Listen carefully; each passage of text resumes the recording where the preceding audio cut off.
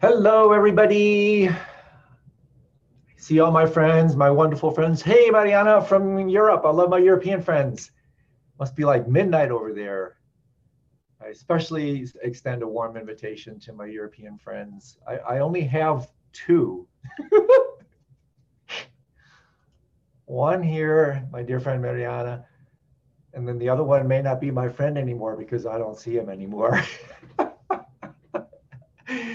Just being goofy. Welcome, everybody. We have been. This is if you're new to this. This is our. I don't know what number we are in. It says 59. 59. Oh my gosh. Social gathering thing that we started with COVID that has turned now into this. I think quite. At least I enjoy it. Q&A. So it's just this is the opportunity to bring your questions. A lot of really good ones were submitted. Always helpful to be there if you wrote one in or to raise your hand because then we can have some exchange. And so often what I'll do is I may say one or two just kind of comments about what I may be thinking or writing, because I usually after these things, after doing a whole morning of research and writing, that's how I spend my days. I get up really early, I do my morning meditation, I take my dog for a walk, I kick my cat. I have to work on my equanimity there, right? Just kidding. And then I come back and I do my writing and research, and I do that 4 or 5 hours depending on how long my brain operates. And so sometimes I read what I was working on in the morning or share some of what I've been thinking about, like research-wise. And so I wanted to just say one or two things about what I've been thinking about that is really big on my mind. It has been for many years, and I'm focusing more on it because it's just so central to my whole path. And philosophically, this is talked about is the transition from materialism to idealism. And so we live, whether we know it or not, this is the default philosophical view in the West, is we're raised in the cult of materialism, scientific materialism, physicalism, mostly because the high priest of science are the arbiters of truth these days. And so they profess, most, not all, most profess materialistic world, that everything can be reduced. You go all the way down the pecking order from psychology to biology to chemistry to physics to who knows what. But it's just, it uses the power of reductionism, which itself is not a problem. But the end result is a problem, thinking that everything arises from what my dear friend, I love this phrase from Ken Wilber, calls frisky dirt. Isn't it fantastic? Mind, consciousness, love, passion, all the human emotions and whatnot, can be reduced to frisky dirt. It's like, really? I don't think so. And so, the great contemplative traditions, most of the non-dual traditions, Tibetan Buddhism for sure, Shaiva Tantra, every non-dual tradition I've experienced, whether they say it overtly or not, most of them really, they're idealistic. So idealism in philosophical language professes that the world is made of mind. It's of the nature of mind. This is a colossal topic in Buddhism, way beyond the scope of what we can talk about here, But just briefly, this massive transformation from a world made of matter to one made of mind. In the provisional stages in Buddhism, this is called the transition from the Shravaka view to the Chittamatra view. Chittamatra means mind only, but it's mind only in a pejorative or negative sense. And so the reason I want to say this is that, really, as I've come to understand it, whether we know it or not, a colossal part of the path is de-reifying, melting, desolidifying this completely ridiculous worldview that matter reigns supreme, that matter is all that matters, and if you can't count, you don't count. if you can't measure it, if you can't count, you don't count. And that's why, psychology, spirituality, metaphysics is just categorically dismissed by hard, what Dr. Friedjan talked about as solid type scientists, where the only thing that really matters is matter. It's a ridiculous worldview, and it causes so many problems, too many to even talk about. But one of the biggest ones I wanted to mention just ever so briefly is what David Chalmers, the quite influential philosopher, talked about, is the hard problem of consciousness, which is just this: how do you explain consciousness arising from matter? They can't, and they never will, because it doesn't. And even though there's these incredibly sophisticated conjectures, a microtubule thing in quantum mechanics, and I mean, it's just like unbelievable the measures they go to try to reduce everything. But the hard problem of consciousness will never be solved because consciousness does not arise from matter. It's actually the other way around. And so the way to immediately solve the hard problem becomes no problem at all, is that depending on how you define it, mind, consciousness, awareness, that's the nature of reality. And so I'm really big into this for a lot of reasons. It's colossally important on my path. Intellectually, it's super interesting to read about it, to study it. And there's some pretty sophisticated thinkers that have been riffing on this. But I wanted to just share one thing briefly, and then I'm going to go right to these questions because there's so many really good ones. Is that a really interesting fact around what brings about transcendent experience is, in the Western view, consciousness arises from brain. Brain equals mind. No, it doesn't. Gross brain is correlated to gross mind. It doesn't, correlation is not the same as causation. It doesn't cause consciousness. But more importantly here, what's really interesting is that it's actually a reduction in brain activity that brings about transcendent experience. And so the brain, therefore, Huxley said it decades ago, the brain is a reducing valve. The brain is a localizing shrink wrap mechanism that takes the universality of mind and zips it down into this little physical packet. But what's so interesting is that if you really look at what happens in the world, what constitutes a lot of transcendent experience, almost always associated with not heightened brain increase, but lessening of brain activity, brain reduction. And so here's some interesting data on it. I met yesterday with this guy. I'm going to bring him on and interview him. He just moved to town. He looked me up. He's a NASA. He's an astronaut. This guy's been amazing. He's been a fighter pilot in Desert Storm. He actually sat nuke, which that's the terminology I'm reading his book, where he was one of the people that sat next to the phone, ready to jump on his nuclear equipped fighter bomber in a heartbeat. And so he's the most amazing guy. And he's been to the bottom of the ocean. He's been on a number, I think at least 4 spacewalks. He's traveled, around the planet. I don't know how many countless times. He's a super interesting guy. So we had a really long, wonderful conversation. I'm reading his book, and I'm definitely going to bring him on and interview him. One of the things that we're talking about is a little bit this, and that is that pilots, when they go through this kind of G-force induced loss of consciousness, you've seen the movies when they do the spinning thing or when they're in flight, often the G-forces are so dramatic that they temporarily go unconscious. And a lot of these pilots will actually have transcendent experiences when that happens. When you take psychotropic agents, psychedelics and the like, it doesn't increase brain activity, it decreases brain activity. Jill Bolte Taylor, the neuroanatomist who had a total massive left hemispheric stroke, when half her brain was shut off, she entered really a unitary kind of mind-blowing spiritual experience. So that's another one. Sensory deprivation. There's interesting literature in the Greek tradition where the Greeks would actually go into caves to engage in sensory deprivation and have transcendent experiences there. Again, a reduction of brain activity. In Tibetan Buddhism, this is related to the Bardo dark retreat, where you do the same thing. You go into a completely dark environment, reduce sensory stimulus, reduce brain activity, and you have these kind of transcendent experiences. Near-death experiences. Eben Alexander, the neurosurgeon who had this, countless, his brain was flatlined. I mean, he was basically dead. And he was having all these remarkable, awakening spiritual transcendent experiences. And so there's more. There's the savant experiences. There's all kinds of really interesting data about how brain reduction, not brain amplification, is correlative to spiritual experience. And so I just wanted to share a little bit about that. This is a really big topic, very near and dear to my heart. My book, Dreams of Light, is, a lot of it is actually about this sort of thing. So that's what came to mind today that I wanted to share with you. And you'll probably hear more about this as we go on, because I'm thinking more and more about this kind of stuff. But in the meantime, I have to leave around 3 o'clock today. So I wanted to get right to some of these really cool questions.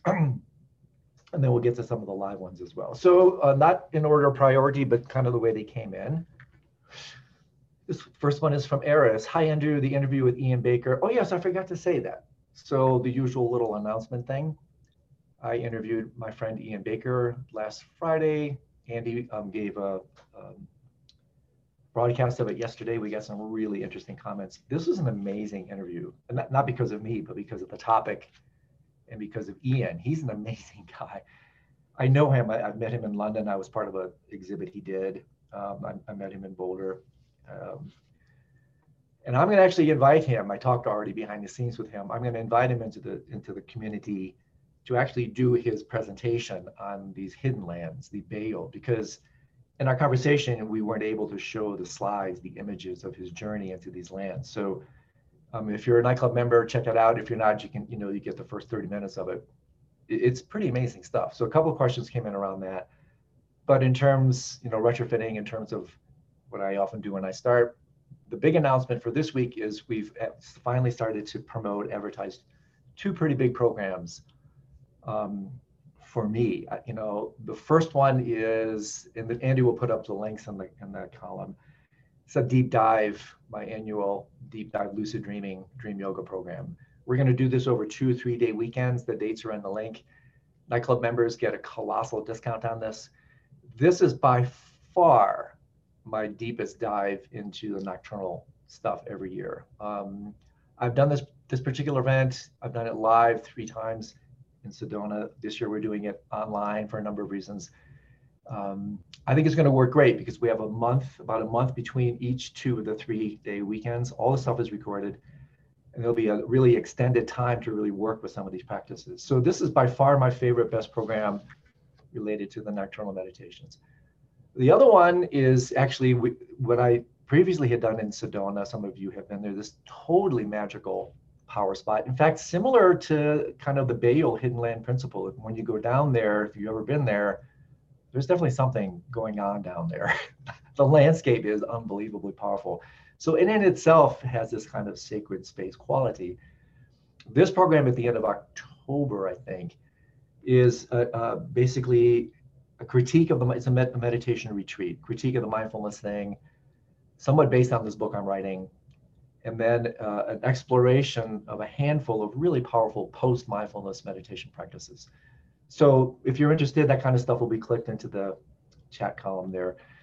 So in relation to Eris's question, the interview with Ian Baker was really inspiring. Ian talked about sacred places with special energies. And when he practiced there, what he would normally do in 1 year was now a day a week, much faster. Can you talk about these sacred places? How can I bring these sacred places into my here and now? Well, I can talk about them, and I will also refer you, Eris, to other resources, both my own and others. This principle of sacred places I talked about really, in some length with my dear friend Bob Thurman when we did the Tantric Pure Land program. That's still available. So Tantric Pure Lands are very close to the hidden land principle, to the sacred place principle. So that's one place you can go to learn more about it. There's also a good literature on this. Ian's book itself, The Heart of the World, book by Jamgon Kongtrul Lodro Taye called Sacred Ground, texts on geomancy, feng shui. I mean, there's all kinds of stuff that riffs on this. Pilgrimage texts, there's a large literature based on that. But, I don't really want to reiterate everything that Ian said about this because I thought he did a pretty spanking good job. But I can say a couple of things about these places and like where the power comes from, right? So the power of these sacred lands, and they're different from pilgrimage sites to one extent. And Ian and I talk about it. So going to Pemmican, the principal Bayo or hidden land that we talked about, it's similar, but it's not the same as like going to Bodh Gaya, which is where the Buddha attained his enlightenment. I've been there. It is an extraordinarily powerful place. And the power of these two, they're somewhat similar, but they're not the same. So when you go to a sacred place, so when you say sacred places, Eris, I'm not sure if you're meaning like kind of, so to speak, generic sacred power spots, or more of these more esoteric bales. So I'll talk a little bit about both. When you go to traditional sacred places like the four classic sites of the Buddha's life, Lumbini, Kushinagar, Bodh Gaya, the places that marked the key experiences of his life, and other sacred places, other pilgrimage spots. A large part of what brings these about is the power of the blessing of the event that took place and the masters that were there, because it's super interesting. Again, this ties into what I was saying at the beginning. The world is not made of matter. The world is made of mind. And so at the highest levels, eighth bhumi levels, if that means anything to you, the minds of these masters actually interpenetrates, mixes literally with the land, literally. Because that level of recognition, they realize mind is not separate from this so-called externality. It's just not. And so when great beings enter these places, even by their mere presence, they perfume, they impregnate, they stamp that land with their awareness. And so therefore the power comes from that. Also, some of these sacred places are conjoined with these vital power spots. And just like there are vital power spots in our body, endocrine centers in Western languaging, chakra centers in Eastern languaging, just like there are power spots within our body, there are also power spots within the body of the planet. And so there are inherently more powerful spots in nature, period. And so the Bayals become, these other sacred places become, I think, even more interesting, because they then become imbued with an elemental quality. So there's a particular power in the landscape itself that heightens, because again, there's no difference between inner and outer. And that's why when we go to these places, the outer can profoundly affect the inner, because they're not separate. And so you may have experienced this. You go into a cathedral or really, even a more conventional sacred space. It feels a whole lot different than when you go to a bar or some seedy environment, which takes you down. These environments lift you up. So there's a ton to say here, Eris. The most important thing, honestly, was your second question. How can I bring that sacred space into my here and now? Well, relative and absolute answers to this. One, on a relative level, is literally clean up the environment physically, like in Barry and others who are longtime Tibetan Buddhists, just before the Tibetan New Year, Losar. There's always a period of time where everybody is invited to, and this is always so painful to me, because my study is just a total disaster, is to just clean everything up physically, clean up the whole environment. Notice how that lifts you up. So that's relative conventional level. Just clean up the pad. Relatively speaking, you can also do what's called a lasang, which is a smoke offering purification. Lots to say about that. When I do my programs, we often do lasangs as a way to kind of bless, invoke these energetics that come down to infuse that land, that space. But on a more absolute level, really, two things here. One is practicing what Ian did refer to several times, Daknam, which is Tibetan for pure perception. It's actually a tantric vow, is part of tantric practice, is to see the world as perfectly pure, as already sacred, because it's a fake it till you make it event. It is that way. So you actually practice seeing the world as the body of perfection. All the speech is mantra. All thought is the play of the deity. And so that practice actually starts to lift you up, because it's in resonance with the way things really are. And then lastly, Eris, one thing I really highly recommend, obviously, and I talked about this with Ian as well, is through meditation, right? Because the esoteric, you talked about outer, inner, secret, and very secret levels, Yangsang, very secret levels of hidden lands or Baal. Well, when I first read about this stuff, I immediately flashed on, and I shared this with Ian, that the ultimate hidden land is actually hidden within the present moment. So in other words, entering into what I talked about with him as the fourth moment, the moment that transcends past, present, and future, that my friend Lama Surya Das very playfully refers to as Buddha standard time.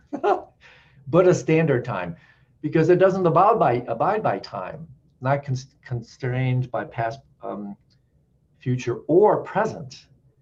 And so only through the conduit of the present moment can you enter the timeless fourth moment, which colloquially you can express and feel through things like flow states, the zone, that kind of thing. But this is where this principle ties into Tantric Pure Land, and what Thich Nhat Hanh talks about is the pure land of the present moment. That literally, if you just enter the timeless now, you will find this sacred quality always, already, forever present. In fact, that's all there really is. We are the ones that transform the sacred into the profane with the veils of our perception, with the veils of our ignorance. And so the world, if we just leave it alone or see it just the way it is sacred. Perfect purity, it's called threefold purity: pure perception, sacred world, sacred outlet. These are actually practices in Buddhism. And so that really, to me, Eris, is the most important thing, is to purify the lenses of your own heart, mind, realize that the hidden land opens for you as you open to it.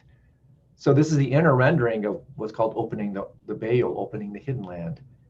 You open it by opening the aperture of your awareness and realize, oh my gosh, everything is already sacred and perfectly pure right here, right now. So to support this, in addition to what I said on a more so-called advanced esoteric level, studied the teachings on the great perfection, Dzogchen, right? Perfect purity. That teaching is all about this sort of thing.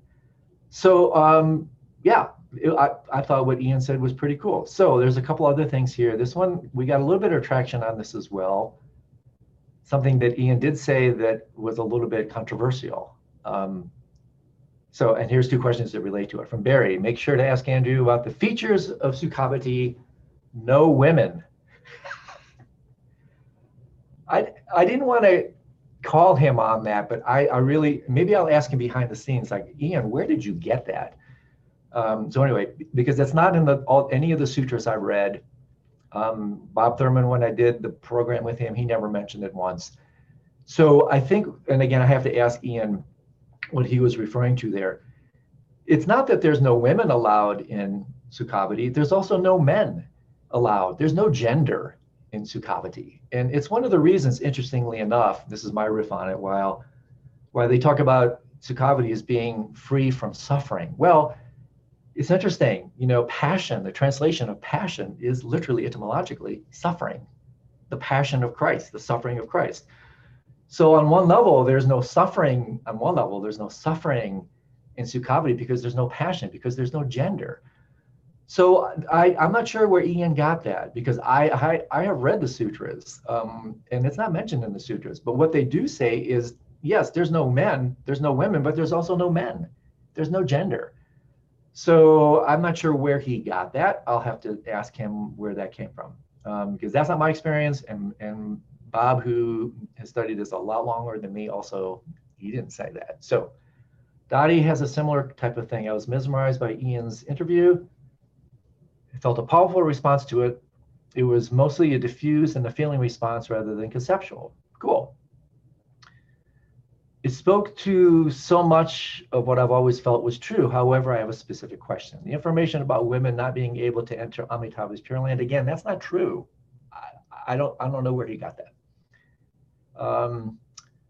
Without becoming a man, I mean, this is the whole, read Rita Gross's really seminal book, Buddhism After Patriarchy.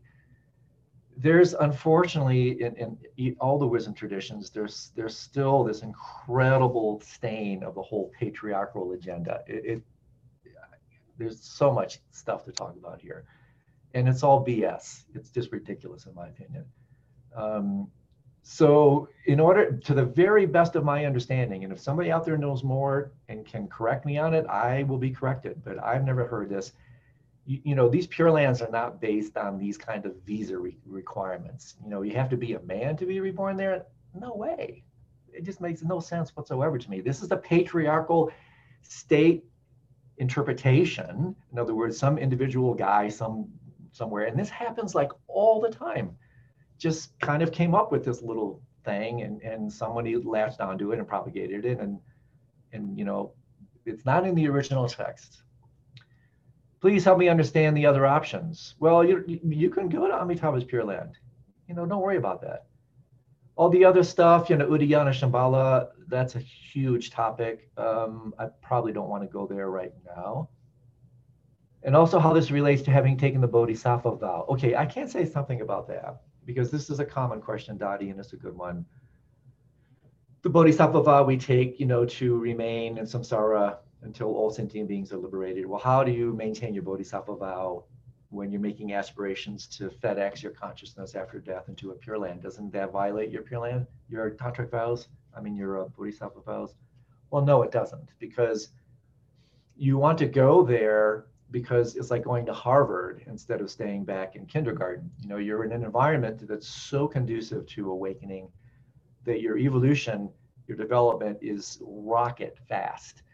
And so therefore you can get your PhD, so to speak, in spirituality. You can wake up, you can attain awakening, and you have then so much more power, efficacy to help people.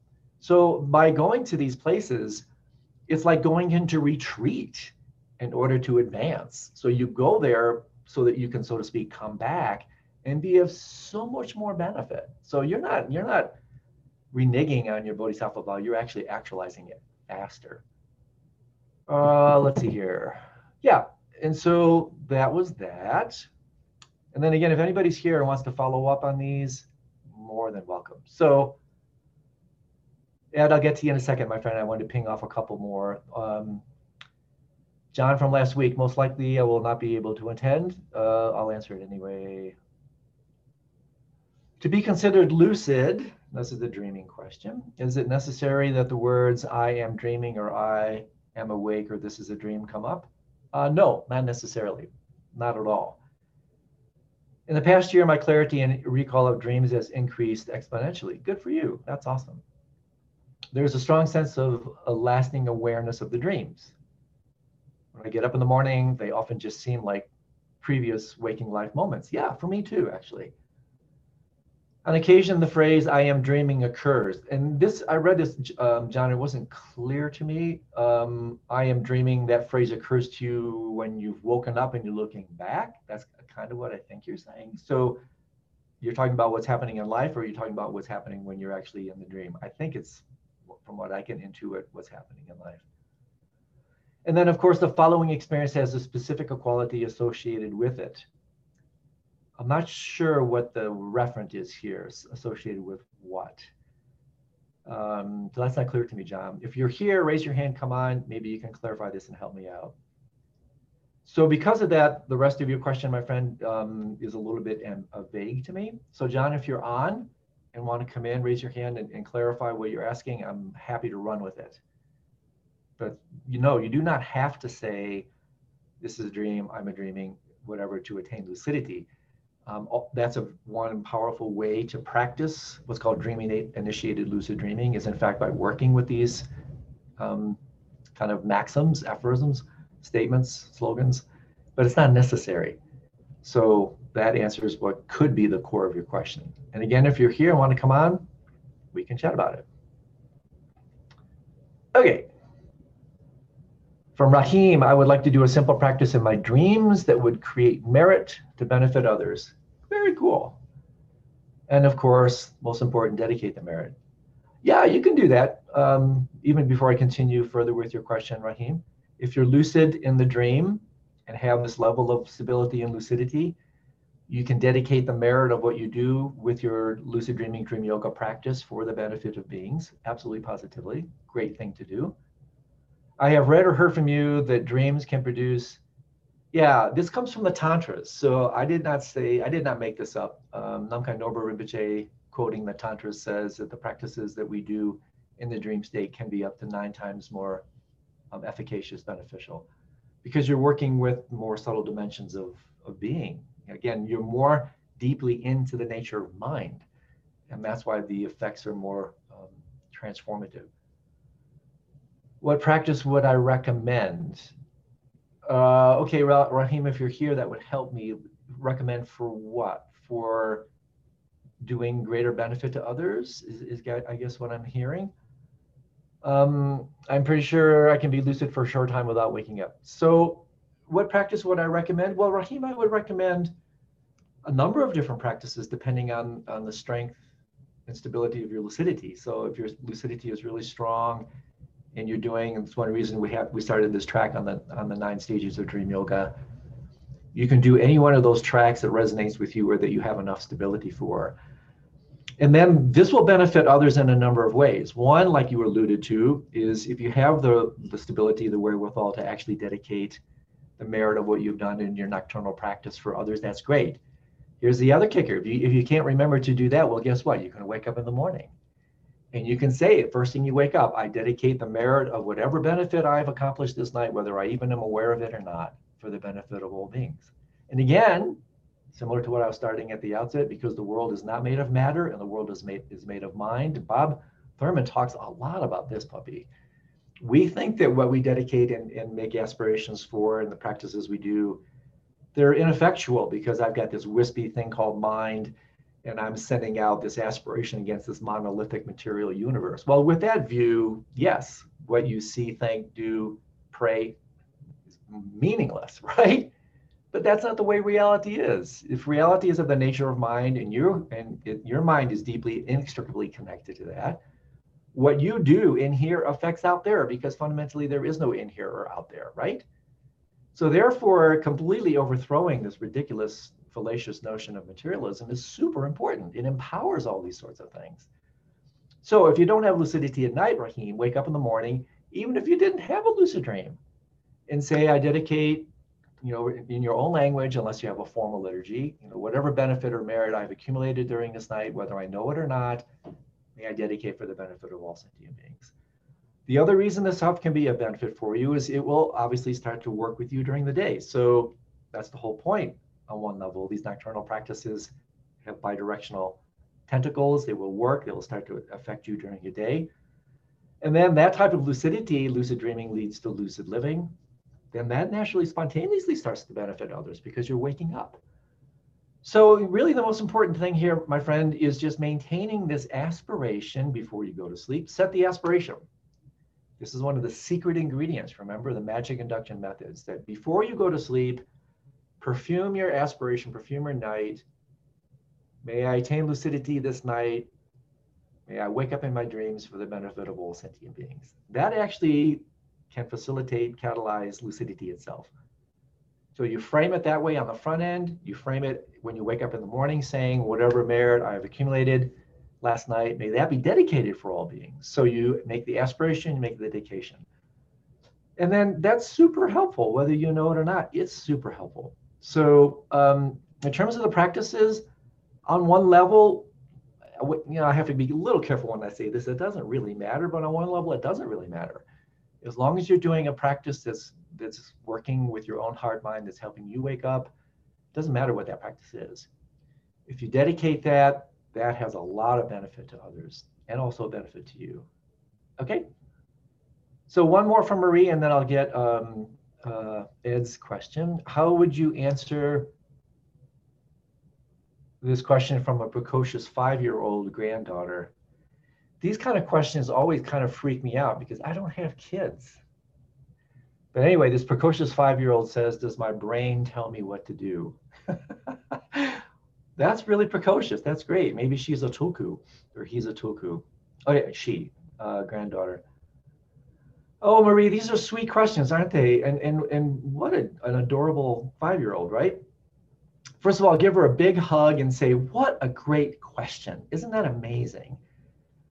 And then what you could say, again, you have to just speak from your own heart at a level that speaks to her, is you might tell her, so you could say on one level, your brain does tell me what to do because that's just kind of the way the brain works. But then what you could say based on this new information, then you could tell her, but dear, the brain is not the whole story. And again, this is where you have to use your sensitivity so she doesn't just like freak out and get too bug-eyed. This is what defines skillful means, is meeting people, including children, where they're at, not where you're at. And so that's why I say this with some reservation, because I'm not a parent, let alone a grandparent. And so this is one of the challenges of translation. You are now a cultural translator. So I can give you some general guidelines, but really for me, Marie, it's just the sensitivity of opening up to where she is what you feel she's capable of hearing, and then expressing your truth at a level that you think will resonate with hers. And because I don't,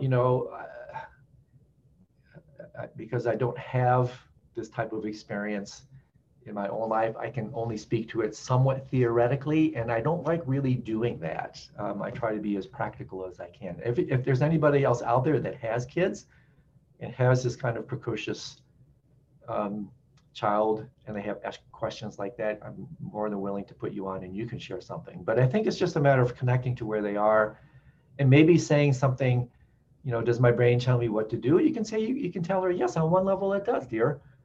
But it's more than that. And then from there, then you can start to see what she might be available for. Sometimes children have tremendous wisdom. And you'd be surprised if you told her, well, honey, there are some people who think that everything isn't just related to the brain. And then you can kind of dance from there. So maybe within those guidelines, Marie, you can find your own way. I'm always cautious giving advice in an area where I really don't have a tremendous amount of personal experience. Okay? All right, Ed, are you there, my friend? Is Ed there with his hand up? I am indeed. Hey guys. So I'll speak to that quest. The kid, I've had a passel of kids, and I have grandkids. Oh. They're all over the place. So what I would usually say is, what your brain does is translate what you feel in here, what you feel inside, and it just puts words for it. That's great. Yeah, it just keeps them using their words, but stay in touch with what they feel. Thank you for sharing that. That's great. Yeah, no, that's good. But so the reason I raised my hand, then I took it down, is because everybody's questions were about Ian Baker, and that was what mine was too. Far away. I loved it. I was in my garden listening, to this beautiful nature talk, and I'm in my own bale right there in the garden. And then he gets to this part about, the women, and it's like spiritual bypass, he even said. And I was like, whoa, He also mentioned, merit, he was likening it to indulgences, right? In the medieval times with the Catholic indulgences, you could buy your way out of purgatory, and if you gave enough money. And so I'm really interested to follow up on that and to find out where that comes from, because it sounds like there's some source somewhere where that whole notion is coming from. Which notion are you talking about? Like the accumulation of this kind of almost like merit? Yeah, the merit and the spirit, acting as if it's spiritual bypass, that you can't really the way you're doing it is through this physical way of material way of getting money and merit and all that stuff. And then the women thing, it's just. So the women thing, that's probably all I can say what I've already said around that. It's not in the sutras. I know I personally have never come across a Pure Land text that mentions that. So I think maybe, again, I'm just guessing, it was this notion that, it's just, there's no gender, period. There's no men or women. Mm. So in that sense, it's kind of ultimate liminality. But, the merit thing, and this is a really big, super important topic.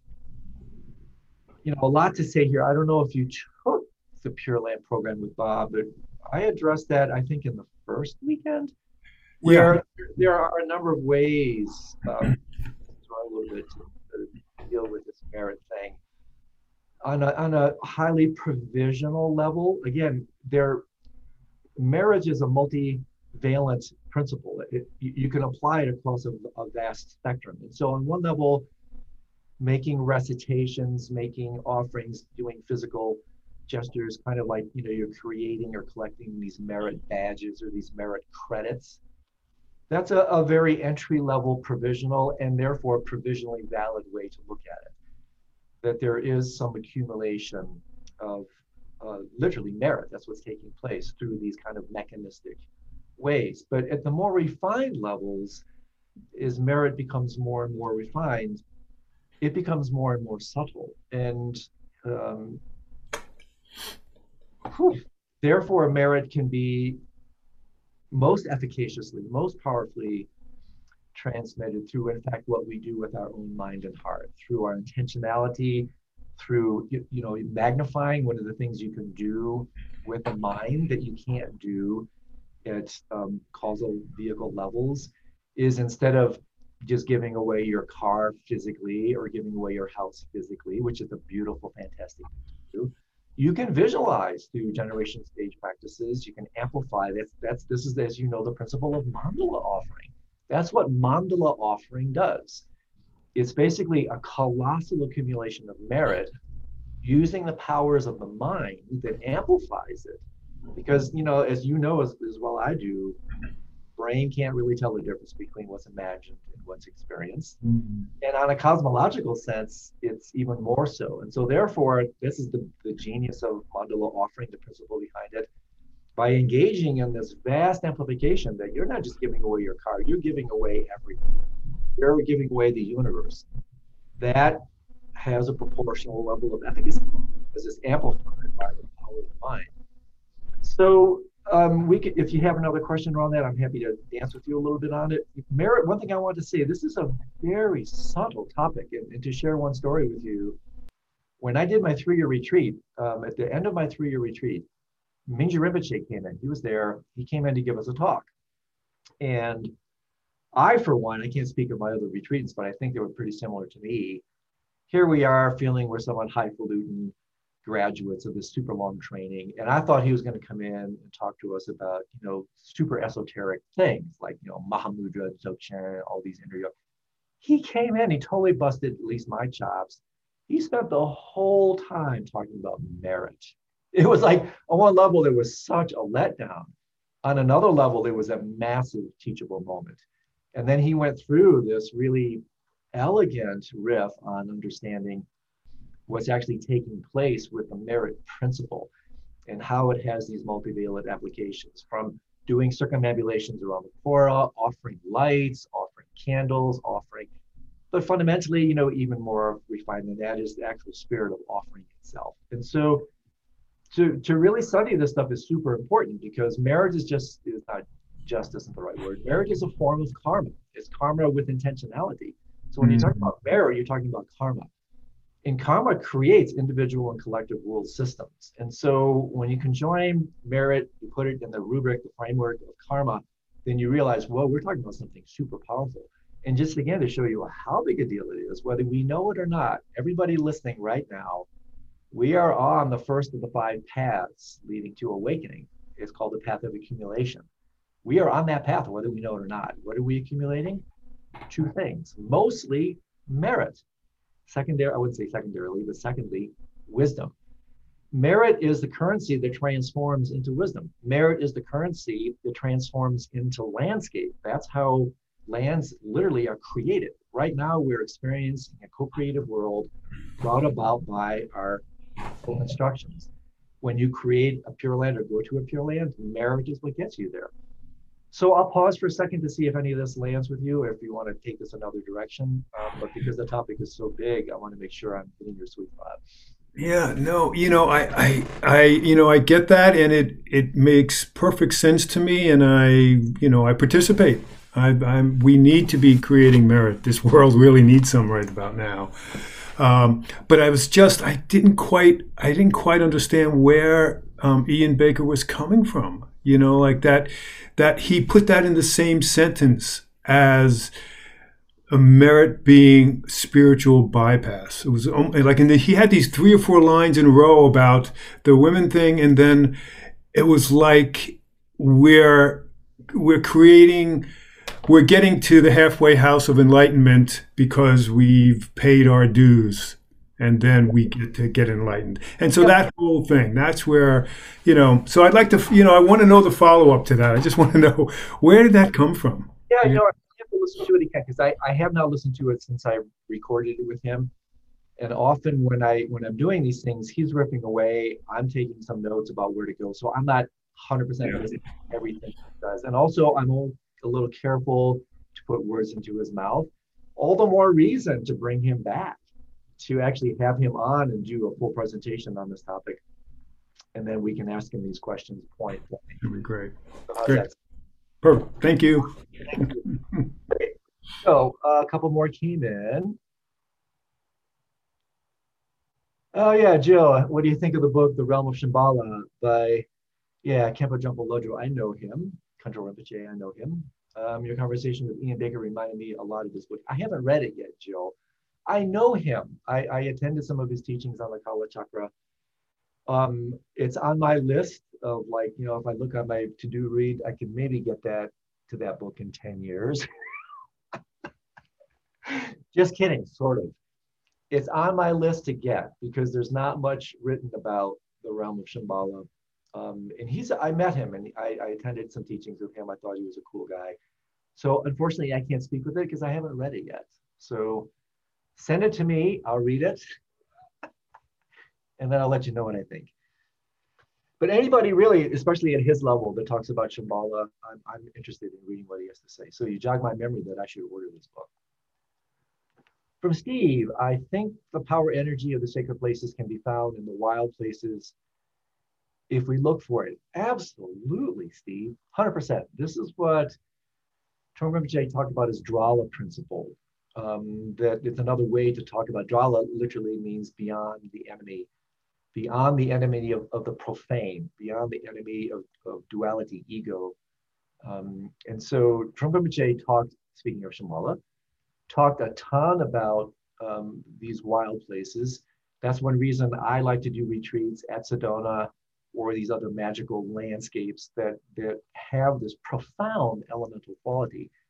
And then you can engage in practices like Drala principle walks and such that are actually designed to evoke heightened relationship to the environment, where in fact, you simply open to the fact that sacredness and purity is there. And so I'll finish the rest of your question here, Steve, but fundamentally it goes even farther than that because we use these sacred wilderness places initially provisionally. We use nature of literal reality, the natural world, to work with the natural state of the mind. But then fundamentally, we want to go even further. And this is why in Tantric Buddhism, you have these, seemingly outrageous images of where in these skull cups of transformation, you accrete the most repulsive elements of humanity. And the idea there is to actually try, to evoke, to realize that even in what we conventionally designate as the most repugnant, impure, in its essence, there is actually sacredness even there. So that's really important because otherwise that becomes a type of spiritual bypass where you just want to go to these feel-good places. Well, your happy place, your feel-good place, your spiritual place, important at first, but not if you make that your only place. Then that becomes spiritual bypass, a serious trap. But I totally agree with what you're saying. Back to you, when we find these spots, we can bring that energy out by seeking it out and blending with it. Yes, totally agree. I like to do Tai Chi in odd, natural spaces like nature centers. Oh, I don't think it's odd to do it, my friend. I think it's actually the way to go. If you look at where many of the world's great religious masters gain their insights, Buddha next to a river underneath a tree, Muhammad, Christ in the desert, Muhammad in a cave, I believe. A lot of these profound insights occurred in natural environments. And so one of the things I recommend, which you seem to be doing, is my friend David Lloyd writes about this beautifully. Oh, look at that. That's great. Thanks for the image. Practice more outside. Nature of mind deficit disorder. Mix your mind with the natural environment. Practice outside as much as you possibly can. So good for you, my friend, if that is of some resonance with you. I simply encourage you to do more of it. So we got a couple more here. Okay, so these questions are so good. So Lisa, if you're here, dear, you had a really long question. And as you put at the very end of it, you say here, if you couldn't decipher it, I will try to be on the meeting. If you're here, I'd like to bring you front and center because I couldn't decipher some of it. So okay. If you are here, Yes, I'm here. Oh, good. Perfect. So ask away. Well, this time I kept it. And interestingly, I heard a talk of Alan Wallace today, and he was referring to exactly the same thing. And it was about how we can tell truth. And my opinion was that maybe we, in Buddhism and in these spiritual paths from the blue stage, it's always about final truth. So you should, wait, before you go further, define for people the blue stage, because they probably don't know Carl Beck's cartography. Well, it's the stage where it is about fundamentalism, be it religious fundamentalism or any of those that came before our Western scientific stage, and it's about finding final truth. And some God tells the truth, right? Great, thanks for that. That's just short. And I thought when we interact with reality, it might even be when we come from a really quantum physics approach, that we actually, that it's not like we get closer to reality with each change of consciousness and stage, but we actually co-create different worlds. And when we look at them from a very dense and ego approach, it might actually be more dense. Correct. In a co-creative, and as you always say, the ego wants this or that. My first approach was, aren't we reifying the ego by doing that, right?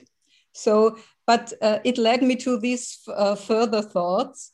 And today, Alan Wallace was referring to a quantum physicist, and he was referring to some string theory. And he said that actually physical laws are different in different worlds, and it is about the consciousness which looks at that world and co-creates these different, even on a physical law level, different worlds. Right. Yeah, I mean, what a fantastic question. And Alan is really wonderfully equipped to talk about this sort of thing. But so a couple of things come to mind. First of all, I completely agree. And again, Dreams of Light, there's a lot of material on this where it's what, in my languaging, it's what I call ontic plasticity. That the world, and Ken Wilber writes about this beautifully, so many really gifted people write about this beautifully, that based on state structure levels of development, predispositions, all these factors, we don't grow into a world, we grow with the world, we co-create it. And so therefore, this is an extremely powerful thing to understand. It also ties into what I said at the outset. You know, the illusion that we're growing into a world is based on materialism. The reality that we're growing with the world as the world is more idealistic. You know, the world is made of mind. And so therefore, what we even think of as world, matter itself is just, the materialistic way is a provisionally valid, but very limited way of looking at the world that is largely dictated by egoic dimensions of evolution. And so what is so elegant about this is it brings about a tremendous sense of empathy, compassion, understanding about how it is that people co-create different realities. The animal experiment comes into play here. You know, that if you gathered 100 different animals and we all brought them into this room, and I do this experiment as a thought experiment, and we all held up this thing, and then we asked every one of these animals to explain what they thought, you'd get 100 different descriptions of what we call glass. Well, what's the real reality? That's the wrong question, because it depends on the constructs and the structure and all these other factors of the observer. So the most important thing for me, and a really good question here, is just that it brings about a sense of understanding, compassion, empathy, that people act, behave based on their own particular worldviews, based on the structures they bring to that world. But there isn't an endless sliding scale. So that's one thing I would contest. That's, you know, this idea of radical relativism. postmodern assertion. I don't mean that. Yeah, exactly. I'm so glad to hear that, because that's a little bit what I was picking up, and that's just so there is some reduction. That it isn't fundamentally irreducibly sliding. Fundamentally, you do, so to speak, bottom out into the bottomless, into reality, at least according to the world wisdom traditions. There is this thing called foundational reality. From that groundless ground, then you can see, in fact, how the relative expressions arise. So I'll pause there to see if that's landing with you. So I think the question also, like many others, can be addressed from a more relative and absolute perspective. But that's what comes to mind. Well, I would say I thought you would think it's POMO. It's not POMO. It's not postmodern. It's not relativistic postmodern. What I mean. Yeah. I think from integral perspective, we always define values depending on context and goal, right? So it's not relativistic and anything goes like. Correct. Yes. Yeah. We're definitely on the same page as that. Yeah. But I think about this fundamental truth. That is what I question. That there is such a thing? Yeah. I think there is some, but I don't think that humans can finally perceive it. Well, that's a personal philosophical stance, and if that works for you, that's fine. I'm not going to contest that. And who's to say with ultimate authority that someone has this ultimate omniscience? I mean, I'm certainly in no position to address that. But what I can say that is some interest is there does seem to be, just like there's a consensual reality in this materialistic way, even cross-culturally, there does seem to be a consensus, especially in the non-dual traditions, about what the Buddhists would call shunyata, absolute truth. And so again, your bias or your view may not resonate that way. I can tell you one thing for sure: what we know is mind, ego, self. Absolutely, positively, that will never know that, because there's always a dualistic level of even knowing taking place there. So what I fall into here, and this is such a beautiful, deep, elegant question, Lisa, that, oh my gosh, we have an entire weekend on this, is that on the deepest levels, we're talking about the transformation of knowledge to wisdom into true gnosis, where you're no longer even knowing in a conventional sense, where it's tat tvam asi, thou art that, in this deep embodied Gnostic sense. And so therefore that type of absolute truth, I mean, the wisdom traditions say there is that. And then it, in fact, is an invitation for us to find it. And so whether we can test it or not, that's the question. May I say one sentence? Totally. Yeah. Totally. I think this is a blue approach, right? The absolute truth. Not necessarily. I don't think so. I wouldn't agree. Yeah, I know you don't think so, but I think so. And I think when we look, the one who is the observer and creates these different levels of density or reality, this is the final not known for me. Who is the final one who is not to find? The one who creates, who co-creates these realities, because you're saying that can't be found? Yeah. Yeah, see, I don't agree. Yeah. And do you know Stephen Wolinski? I do, yeah. Yeah. I read him many years ago, and his quantum approach, and he said that each observation needs a different observer. It's all context dependent. That's called non-contextual realism. Yes, exactly. So, yes. And that is probably what I mean. And that is, but see, there is no final answer to that. Yeah, I don't agree with Stephen. And I think, this very slippery, dangerous, and this is where I have a little bit, it'd be very interesting to actually talk to Alan about this. It's very easy to kind of default into the overt or covert supremacy of even things like the quantum physicists. These are incredibly sophisticated thinkers. But in my estimation, they're still held in overt or covert levels of materialistic views. So I have to let this question go, dear, because I have to run. It's 3:00. Yeah, okay. This is such a great Here's the question. Here's the book I might recommend for you, and you probably already read it. Is Integral Spirituality. Have you read Ken Wilber's Integral Spirituality? Read the latter chapters of that book again. And again, this is one of the great questions ever since Kant, even before. This is one of the great philosophical, religious, spiritual, pre-modern, postmodern, post-postmodern questions. We're not going to resolve it in 10 minutes of conversation, but it's a beautiful one. I think it's elegant, and you bring a tremendous skill set to it. But I simply have a slightly different view. Whether mine is correct or yours, who knows? To me, it's just celebrating. I don't know if mine is correct. Exactly. I mean, on a level for me, it's celebrating also what Zen talks about is don't know mind. Resting in the power of an open question, resting in the mystery, resting in what Dr. Yuchang called divine ignorance. I mean, that could be the point, because I totally hear you. Yes, that is what I mean. I totally hear you when you say that the very search for truth in absolutism is itself a form of blue. I think that is correct. But with that said, I still do think, and actually I wouldn't even say think, it's from my experience, that there is something called reality, that there is an absolute truth. The minute you append any label to it, you're screwed. But I think the blue quality, I see what you're saying. I just do think and believe through my experience and study that there is something that can't be used, unearthed, revealed, that is in fact the groundless ground of the absolute. So I got to let it go for there. I got to run. Sorry, everybody. I don't doubt any experience. Of course, experience is absolute, undoubtable. So, yes. Yeah. Thank you for your wonderful questions. Thanks, everybody. Sorry to run. I didn't get to all of them today, but I have to rush off to another appointment. I apologize. Stick with us. There's more stuff coming up. Usually I don't have to run quite this quickly, but I got to do what I got to do. So thanks, Andy. Thanks, everybody. Stick around, not today, but for other events coming up, and see you around town, so to speak. Thanks, everybody.